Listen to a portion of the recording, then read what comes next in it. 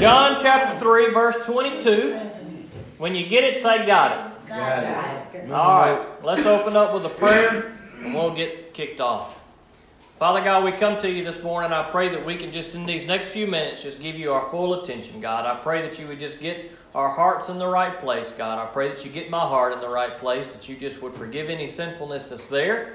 I pray that we wouldn't be worried about or concerned about the things of the world, that we wouldn't be sidetracked, that we wouldn't be distracted, dear Lord. But in these few minutes that the Holy Spirit would just pour out on this place and that we would be able to hear your word. And I pray that through your word today, God, that you would speak to us and cause a change in our heart, dear Lord, and a change in our life. God, that if there's some here that have not accepted Jesus Christ, that you would convict them, that they would do that today, God. That if there are some here maybe that are yours, but they're living in sin, that you would just help them to grow in you or to mature in you, dear Lord, whatever it may be. And I pray that you just bless the reading of your word this morning. In Jesus' name I pray. Amen. John chapter 3, we've been reading about Nicodemus, and Nicodemus has been seeking Jesus for answers, trying to understand what's what, trying to understand who Jesus is, trying to understand what it means to be born again. And last week, the verses we looked at, we talked about Jesus was telling Nicodemus about the light, telling Nicodemus that he needed to walk in the light, that he needed to live in the light, that there were some who had rejected the light, who had avoided the light. When we see light and darkness talked about in Scripture, that's talking about sin being the darkness, being evil, and light being good, being God, being Jesus Christ. And so Jesus had told Nicodemus that he needed to live in the light, but that there were many in the world who rejected the light. And so that's kind of where we left off last week. And here in verse 22 is where we will pick up. After this whole thing that went on with Nicodemus, this whole discussion that went on before, and we shift gears here. After this, Jesus and his disciples went to the Judean countryside, where he spent time with them and baptized. John also was baptizing in Aenon near Salem, because there was plenty of water there. People were coming and being baptized, since John had not yet been thrown into prison. Now, John that's writing the book of John is not the same John that's talked about here. The John that's talked about here is John the Baptist. And he makes a good note there saying that there is coming a time where John is going to be thrown into prison. And even worse, John is going to be beheaded. But before all of these things took place, John that wrote the book of John is telling us about John the Baptist. Now, Jesus began to baptize people. But before Jesus came on to the scene and began to baptize people, John the Baptist was baptizing people. He was letting people know that the Messiah was coming. Now, John the Baptist wasn't the Messiah, and he made sure to clarify that to the people whom he was baptizing. But he was letting them know that one greater than him was coming, and that one is Jesus. Now, Jesus has begun to baptize people here that we see in these verses, but there's also a mention of John. Verse 25. Then a dispute arose between John's disciples and a Jew, or some translations may say the Jews, about purification. Now, we don't know exactly what this purification is that's being talked about here, but there was a dispute that broke out between John the Baptist's disciples and some of the Jews, or one Jew, about what was going on and what John was doing. In verse 26, so they came to John and told him, Rabbi, the one you testified about and who was with you across the Jordan is baptizing, and everyone is flocking to him. So the problem is that this dispute was over the fact that people were going to Jesus to be baptized. Now, John had been doing the baptized, and they were saying, look, Rabbi, there are some who are going to another spot where this Jesus is, and they are being baptized by him. Now, perhaps they thought that was a bad thing. Perhaps they thought, well, who is this man to be doing this? He shouldn't be doing this. This is your job to be doing, John. And so there was some question there as to what was taking place. In verse 27, John responded, no one can receive a single thing unless it's given to him from heaven. You yourself can testify that I said, I am not the Messiah, but I've been sent ahead of him. He who has the bride is the groom, but the groom's friend who stands by and listens for him rejoices greatly at the groom's voice. So this joy of mine is complete." Now, John's response was not one of how dare he start baptizing these people. Instead, John said, "Nope, this is the way it's supposed to be. The bride goes to the groom." And he uses this illustration of marriage. He's saying that nothing can happen without it being of God. He was telling his disciples here that what was taking place was part of God's plan. It was part of what was prophesied. It was part of what was supposed to take place. And if God was not involved, if God was not behind it, then the fact that Jesus was baptizing and the fact that people were going to Jesus to be baptized would have never taken place. John says, "I'm not the groom. I'm not the one who the bride is supposed to come to." Now, when we see this language of bride and groom in the Scripture, we think of Jesus as being the groom. He is the husband. And when it talks about the bride in Scripture in the New Testament, it's talking about the church. It's talking about Christians. It's not talking about Enterprise Baptist Church, but it's talking about everybody who is a Christian. We are all the bride of Christ. And so the bride, that is us who are Christians, we go to the groom who is Jesus. And that's the same type of language that John the Baptist is using here. He's saying, no, the people are going to Jesus because he's the one that they should be going to. So John is clarifying to his disciples that this is the way that it's supposed to be. After all, this is what was prophesied about long ago. Now, there were some scriptures which caused some problems, or maybe not problems, but caused some confusion or misunderstanding among some of the people, because a scripture in Malachi talks about Elijah coming. Well, the people of Jesus' day, at least some of them, were looking for Elijah to return in the flesh. Now, Elijah in the Old Testament was a mighty prophet of God, and he was a mighty prophet of God who never died. Now, that's an interesting story. He was carried up in a chariot of fire into heaven, and Elijah never died. And so many people assumed that Elijah would return in the flesh. Now, some would say, possibly at the end times, that Elijah will return in the flesh. That's a deep topic, and perhaps that's the case or perhaps not. But there were many of Jesus' day who were looking for Elijah to return in the flesh. But Jesus tells the people in Matthew chapter 11, verses 7 through 11, I think is what verses it is. Jesus explains to them that John the Baptist is Elijah. That John the Baptist is the one who is being talking about, who is going to come and who is going to prepare the way for the Messiah. Now, this is talked about on a few different occasions, but some of the people of the New Testament missed it. But Jesus was clarifying for them that John the Baptist was the one who was carrying out everything that Elijah had carried out. He was preparing the way. John the Baptist even dressed like Elijah. There are lots of similarities there between Elijah and John the Baptist. Now, you can read about that prophecy of Elijah in Malachi chapter 4, and you can read of Jesus' explanation explaining that John the Baptist fulfilled that role and was Elijah in Matthew chapter 11. And John the Baptist was doing exactly what he was supposed to do. When Mary was pregnant with Jesus, she went to see a lady named Elizabeth, who was John the Baptist's mother. And when she went to see Elizabeth, Elizabeth too was pregnant with a son, who was John the Baptist. And when Mary, the mother of Jesus, with Jesus in her womb, went to see Elizabeth, the mother of John the Baptist, with John in her womb, Elizabeth said that the baby inside of her leapt for joy in the womb. And so we see this connection between Jesus and John the Baptist from the very get-go, from the time that they were in the womb. God had prepared it, He had planned it, He had made everything fall into place, and here was John the Baptist. Now, we don't get a lot of details here in this passage we're looking at, but you can go back and you can read in Matthew chapter 3, and you can see more of what John did. Actually, let's do that while we're talking about it. Let's just go ahead and turn, if you want to Matthew chapter 3. If not, you can just listen carefully. But you can kind of see exactly what John was doing. Now, we see here in these verses that we just looked at that Jesus is talking about John, and John is talking about Jesus and clarifying what he was doing. That is what John was doing and what Jesus was doing.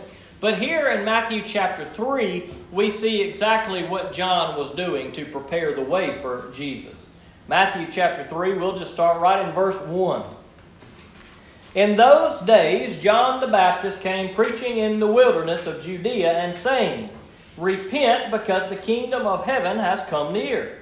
For he is the one spoken of through the prophet Isaiah, who said, A voice of one crying out in the wilderness, Prepare the way for the Lord. Make his path straight. Now this prophecy had taken place that we see in verse 3.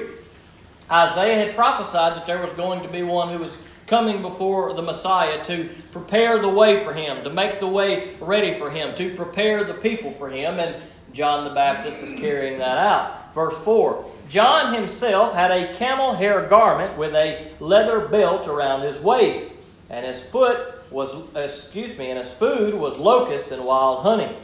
And then people from Jerusalem, all Judea, and all the vicinity of the Jordan were flocking to him, and they were baptized by him in the Jordan River as they confessed their sins. Now, when you think about John the Baptist baptizing these people, I don't believe that John the Baptist their souls were being saved at this point. They still had to have a saving faith in Jesus Christ. But he was preparing the people for the Messiah. He was preparing them for repentance. And this act of baptism that people were doing showed that their heart was in the right place. Showed that they realized that they needed to repent. To repent means to turn from your sins, to stop sinning. Now, it's not enough that we just repent. There may be people in this room who are very evil and do very evil things behind closed doors. And you may stop doing those evil things, and that's great that you stop doing those evil things, but just to stop doing evil things or to stop sinning is not enough to save you. To repent, yes, we turn from those sinful ways, but we turn to Jesus. So we're running from sin and we're running to Jesus. So we repent, we quit our sin, but we still have to go to Jesus for forgiveness. Now, John the Baptist was preparing the people's heart. He was preparing the way for Jesus so that the people were ready. This symbolic act that the people were taking part in through this baptism by John the Baptist was to show that they were repentant, that they were turning from their evil ways, that they were, as the Scripture says in verse 6, and they were baptized by him in the Jordan River as they confessed their sins. So this baptism was one in which they were opening their hearts, they were recognizing their sinfulness, and now soon after this, Jesus will come onto the scene, and he will be the one who will offer the forgiveness of sin. So John is doing exactly what the prophecy said. He is preparing the way for the Messiah. He's letting people know the Messiah is coming, but he's also preaching a message of repentance, letting the people know that they're not living right and there needs to be a change in their life, that they need to quit their sinful ways. Verse 7, when he saw many of the Pharisees and Sadducees coming to the place of his baptism, he said to them, Brood of vipers, who warned you to flee from the coming wrath? Therefore produce fruit consistent with repentance. And don't presume to say to yourself, We have Abraham as our father. For I tell you that God is able to raise up children for Abraham from these stones. Now this is a good verse right here. This is a good couple of verses because it tells us what was going on during this time. Now these Pharisees and Sadducees that we so often see in Scripture, as we saw with Nicodemus, he was a Pharisee, that was one who knew what we call the Old Testament. Now the difference between the New Testament and Old Testament, if we can simplify it this way, is the Old Testament is everything that took place before Jesus, and the New Testament is everything that took place from Jesus forward. But everything in the Old Testament was God giving His people the law, we call it. We see that in the book of Exodus. Not just the 10 Commandments, but there were 600 other laws that God gave the people. And it was God's instruction. That's what we see a lot at the first part of your Bible when you first open it up. Exodus, Leviticus, Numbers, Deuteronomy. Those books all tell us about what God's instructions were for us. And the Proverbs tell us we are to write that on our heart, those instructions. They are written on our heart. Even if we've never heard God's Word, it's in us because we're made in the image of God. We know when things are right and when things are wrong. We just know that. It's inside of us. And all of the things in the Old Testament at the beginning were God's instructions to His people. Now, the Pharisees and Sadducees that we read about in the New Testament would have been those who were very smart. They had really studied those instructions. They had studied them, they knew them, but they had also heard of all these prophets. We see these different prophets in the Old Testament. Isaiah, Jeremiah, there's a bunch of them. Some of them have long books that they wrote. Other ones have really short little books that they wrote. But the prophets were always warning God's people. The prophets were always warning the Israelites to stop sinning and to start doing right by God. First off, they needed to humble themselves before God, and they needed to worship God alone and not other idols or other things. But also they needed to stop sinning. They needed to stop doing things that God had told them not to do. And the prophets had continually come to the people in the Old Testament and warned them of these things. But if you read the Old Testament of the Bible, what you will see is very seldom did God's people listen. They may have listened for a little while, but they would always go back and begin to do what was evil in God's sight. Now, the Pharisees and Sadducees were not so different from the people that we see in what we call the Old Testament. That is, they knew God's instruction, but there was a disconnect. They didn't understand how God was speaking to them, and they didn't understand the prophecies about the Messiah that were coming, because the prophets talked about one who was coming, who was going to make all things right. And the Pharisees and Sadducees, they didn't understand that.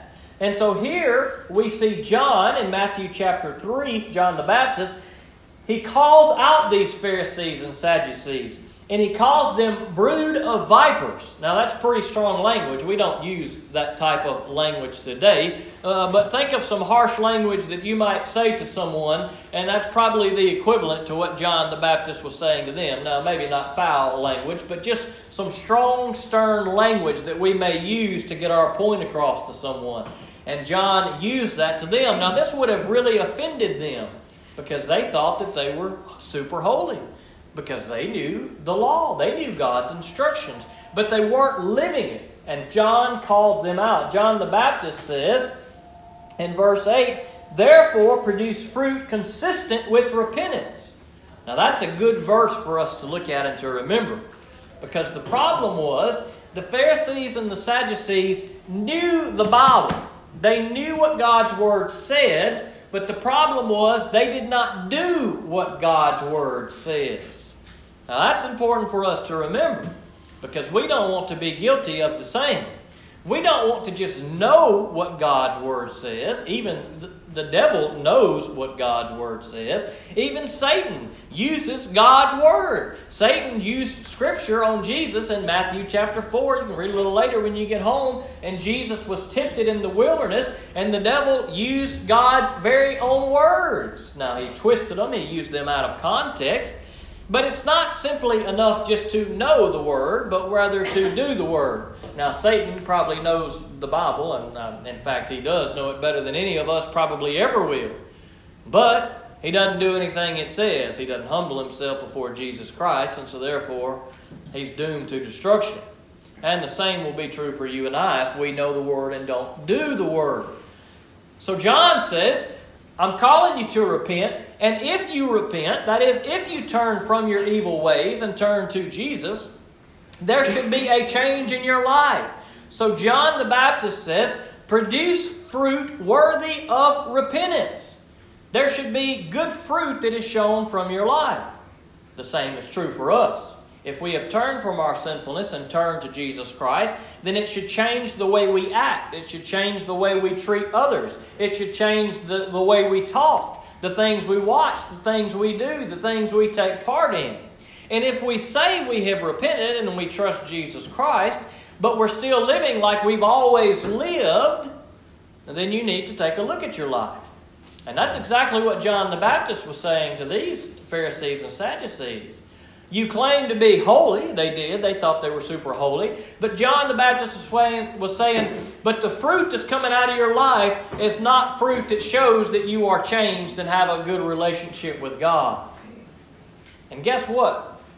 People look at what we do. People look very close at what we do. And we need to remember that if we claim to be a Christian, and maybe we are or maybe we're not, I don't know anybody's heart, but if you claim to be a Christian, but you act like an unbeliever and you act like a fool and you live in sin, then guess how many people you're probably going to be able to reach for Jesus? 0. That's how many. 0. Why? Because people will look at you and they'll say, well, they're just a hypocrite. They're just a hypocrite. And so it's important to us, if we are a believer in Jesus Christ, that we live that out.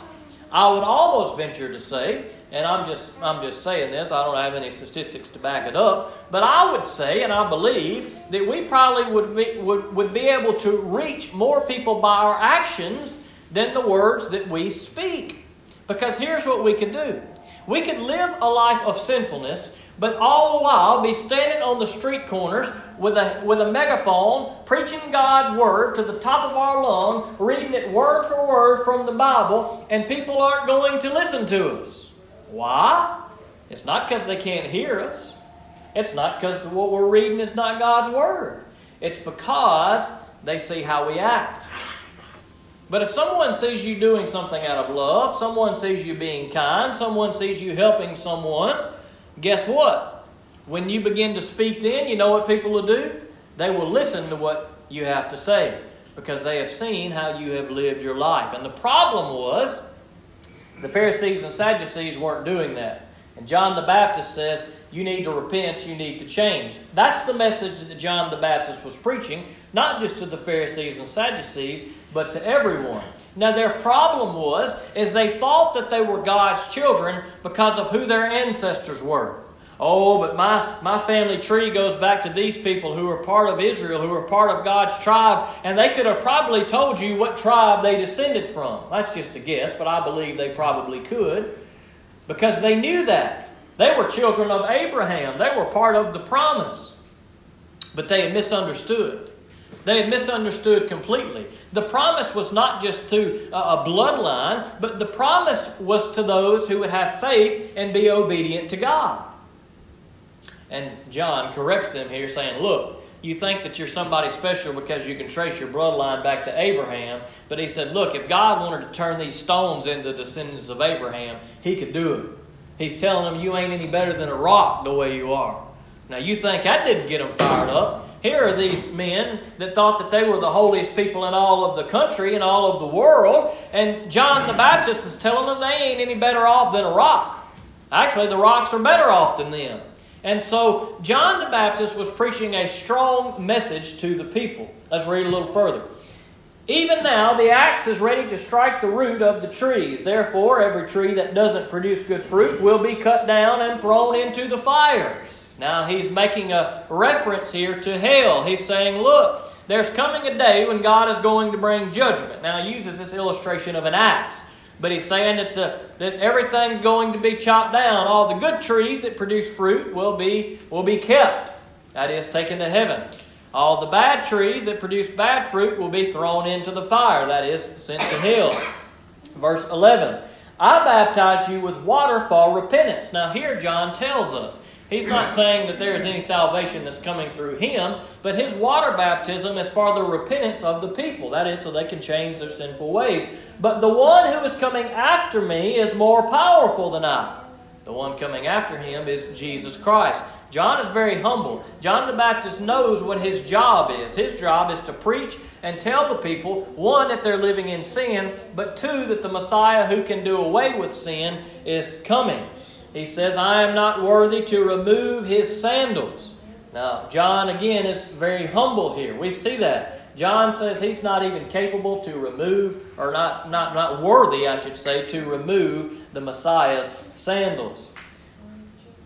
He himself will baptize you with the Holy Spirit and fire. Now here, John is pointing out what is going to take place. John says, this water I baptize you with, yeah, you repent, you recognize your sinfulness, but the one who is coming is going to be able to give you the Holy Spirit. Now the Bible says that upon receiving Jesus Christ, we are sealed with the Holy Spirit. It says that the Holy Spirit is a down payment for us. Now, when you make a down payment for something, it's because you intend to come back and get it. Right. Perhaps there's an item that you've bought in your life, and you come to it, and you saw that it was for sale, and you said, golly, I want that, but I don't have the money, and you went in and you talked to the man or the woman that was selling it, and you said, look, I want to buy this car, but I don't have $5,000, but look, I'm going to give you this down payment. And you give them a $100 bill and say, please don't sell it till I get back. And of course you're going to go back, right? Because you just give $100 or $1,000 or whatever the down payment was. And you would be a fool to lose your money and not go back. So you go back and you pick up what you put the down payment on. And when the Bible says that we are sealed with the Holy Spirit and that the Holy Spirit is a down payment on us, we can rest assured that God will come back for what is His. We are His. If we are in Jesus Christ, we are God's, and He will come back for us. He's not a God who can't follow through with payment because the payment has already been made in full by Jesus Christ on the cross. That's right. Now, John was preaching this message and getting people ready for this message that was taking place. That, yes, he baptized with water, but when Jesus came, it was going to be much greater because through Jesus would come the Holy Spirit. Verse 12, his winnowing shovel is in his hand, and he will clear his threshing floor and gather his wheat into the barn, but the chaff will be burned up with fire and never goes out. Now, again, he's referencing, just like what he talked about before, that illustration of gathering up a crop. The good would be kept and the bad would be burned. So that is John the Baptist, and that's the message that he was preaching. So as we read about John the Baptist in John chapter 3 and what he was talking about, we see why John the Baptist was not offended that Jesus was baptizing people, because he already knew what his job was. He already knew what his calling was, and he already knew that Jesus the Messiah was coming and was going to be better than him. And then closing in John chapter 3, verse 30, John says these words that I think are crucial for us to understand. We need to read these words, we need to hear these words, and we need to live these words. He says in verse 30, He must increase, talking about Jesus, He must increase, but I must decrease. So many times Jesus is not as important in our life as He should be. And Jesus may be kind of down here a little bit. Oftentimes, we may become a little proud. We may trust in our own abilities. We may trust in our own bank accounts. We may trust in our own skills. And sometimes we begin to place ourselves a little too highly. And we would say, well, I never would place myself before Jesus. Well, we know in our head and in our heart that we shouldn't do that. But if we're going to be real with ourselves, we need to look and say, is Jesus the most important thing in my life? And if we look at our life and we say, you know what, Jesus is not the most important thing. Perhaps some of you, Jesus isn't even part of your life because you've never accepted Him as Lord and Savior. Perhaps for others, you're a Christian and you may do some pretty good stuff and you may go to church and you may read your Bible, but is Jesus at the top of the chart where He should be? Well, maybe sometimes in our life He is, but maybe other times, if we're honest, He's not. And these words of John the Baptist are good for us. He must increase, but I must decrease. We must raise Jesus up. We must give Jesus the glory. We must praise Jesus, but we must humble ourselves. Have you ever humbled yourself before Jesus Christ and made Him your Lord and Savior? If not, the words that John the Baptist spoke are going to be true one day. There's going to come a day of judgment where God will separate those who are His, and those who are His will be taken to heaven, and those who are not His will suffer an eternity and punishment apart from Him. And these words of John the Baptist are crucial for us. He must increase and I must decrease. Have you humbled yourself before Jesus Christ and made Him your Lord and Savior? If you hadn't, you need to do it today. We're not promised tomorrow. Whether Jesus returns or whether we die tonight in our sleep, whatever it may be, we're not promised a tomorrow. Perhaps there are some of you here and you have accepted Jesus Christ, but you just don't have a good relationship. Things aren't as good as they should be. Perhaps you need to just humble yourself and say, Lord Jesus, I've thought a little too highly of myself and not highly enough of you. And we need to increase Jesus in our life, and we need to decrease ourselves and our pride and our things that we want to cling to, and not cling to what we do, but cling to what Jesus did. Let's pray. Oh, yes. Father God, we come to you this morning. We thank you for this good word about John the Baptist, that we see what he preached and what he taught, dear Lord, and why he was important. And we thank you for his words, for opening our eyes to know that we need to repent too. It don't matter where we're from. It don't matter who our parents or grandparents are, dear Lord. It doesn't matter if we read your Bible every day, God. If we're not doing it, if we're not trusting in you, God, if we hadn't humbled ourselves and accepted Jesus, we're just wasting our time, dear Lord. So I pray, God, if there's one in this room that's been wasting their time, that's just been going through the motions, dear Lord, that today that the Holy Spirit would convict them, to let them no longer be readers of the Word, but God, that they would be doers of the Word. That there would be those in here, God, that wouldn't just know about Jesus, but there would be everyone in here that would know Jesus. So God, I pray that if there are some in this room that do not know Jesus, that in their heart, dear Lord, they would confess their sins. They would acknowledge that they are a sinner, that they would repent, turn from their sinfulness, and that they would turn to Jesus. Oh, yeah. That they would accept, dear Lord, that Jesus is your Son, that He died on a cross, that He shed His blood for the forgiveness of sins, and that He conquered death, that He rose from the dead, dear Lord, and that one day He's coming back. Oh, yeah. And God, if there's one that has not trusted Him today, that they would say that prayer in their heart, dear Lord, with their mouth, that they would confess that they would come and let us know, that they would let me know that they have made you their Lord and Savior, dear Lord Jesus. That they would follow through with baptism just as your word commands, just as we see John and Jesus doing in these words today, God, so you still command us to be baptized when we accept you. God, I pray that if there are some in this room, maybe they're yours, maybe they're Christians, maybe they're following Jesus, but Jesus has just kind of took a back seat to some other things in life. Maybe it's stress or idols or worries or whatever it may be. God, I pray that Jesus would increase in our life, in every one of our lives, that we would raise Jesus up, that we would lift Jesus up and glorify Jesus. And God, we would continue to keep ourselves humble. And I ask these things in Jesus' name. Amen.